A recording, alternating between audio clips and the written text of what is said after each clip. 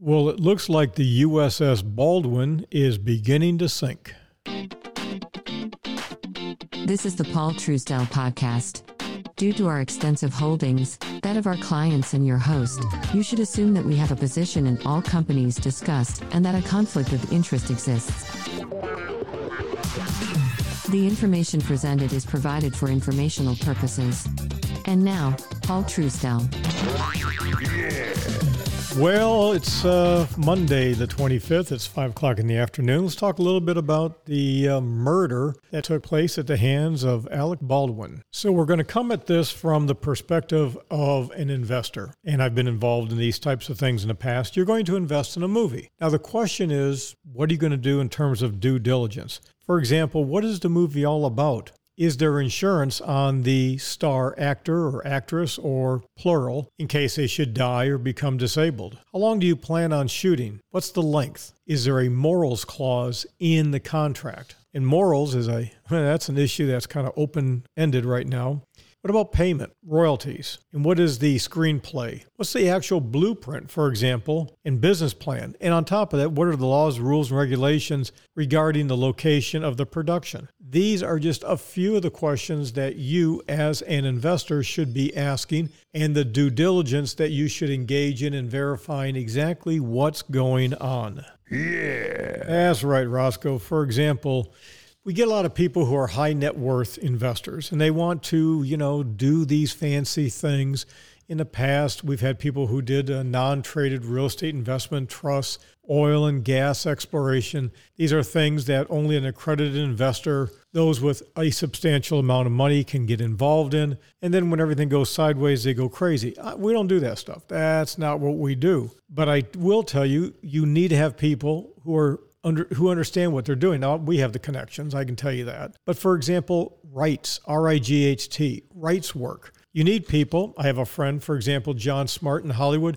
John, that's what he does. He does clearance, getting the clearance. So you come to my office and you take let's say you want to take a picture of my office. Well, you've got to get clearance from the people who own the rights to the image of the television screen, Apple screens, Maker's Mark, all the different things that I have on my walls, the paintings, etc. You got to get clearance for those things. How many draws and what steps are you going to be doing the draws, and just exactly who's getting paid what? Not just the actors and actresses, but also the catering. And is catering related to somebody on the set? There are lots of ways people have to make money. That can be, a little stinky.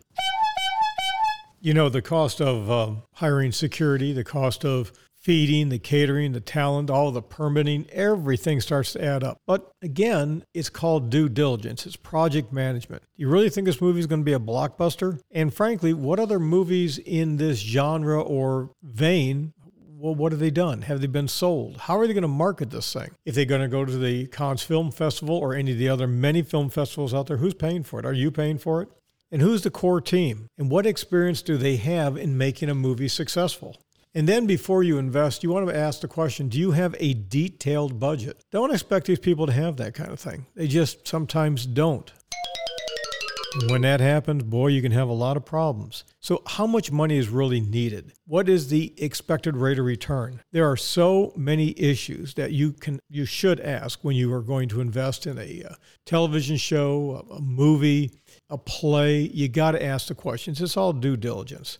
You got to look at it from start to finish, and it's a big bet on a big idea. Is it going to go straight to video online? Is it going to be the movie theaters? Is it straight to the red box? And then on top of that, what recourse do you have as an investor when things go south, which a lot of these movies do? So the key thing here is don't get yourself so worked up where you think you're just big man on campus and you're I'm going to invest in a movie because that's a cool thing to do. Don't do that. Emotional-based investing will get you burned real quick.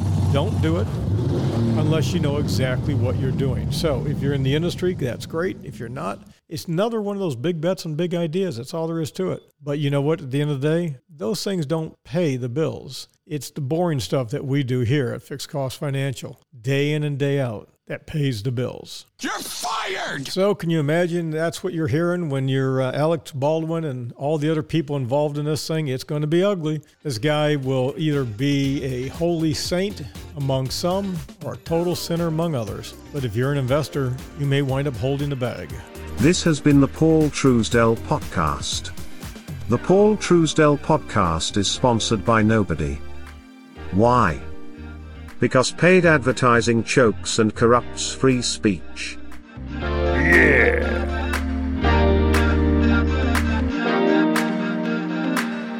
Deep dive episodes about this and other topics are available to clients. Paul and Team Truesdell go beyond the 5-minute time limitation on a regular basis for clients of one or more of the Truesdell companies.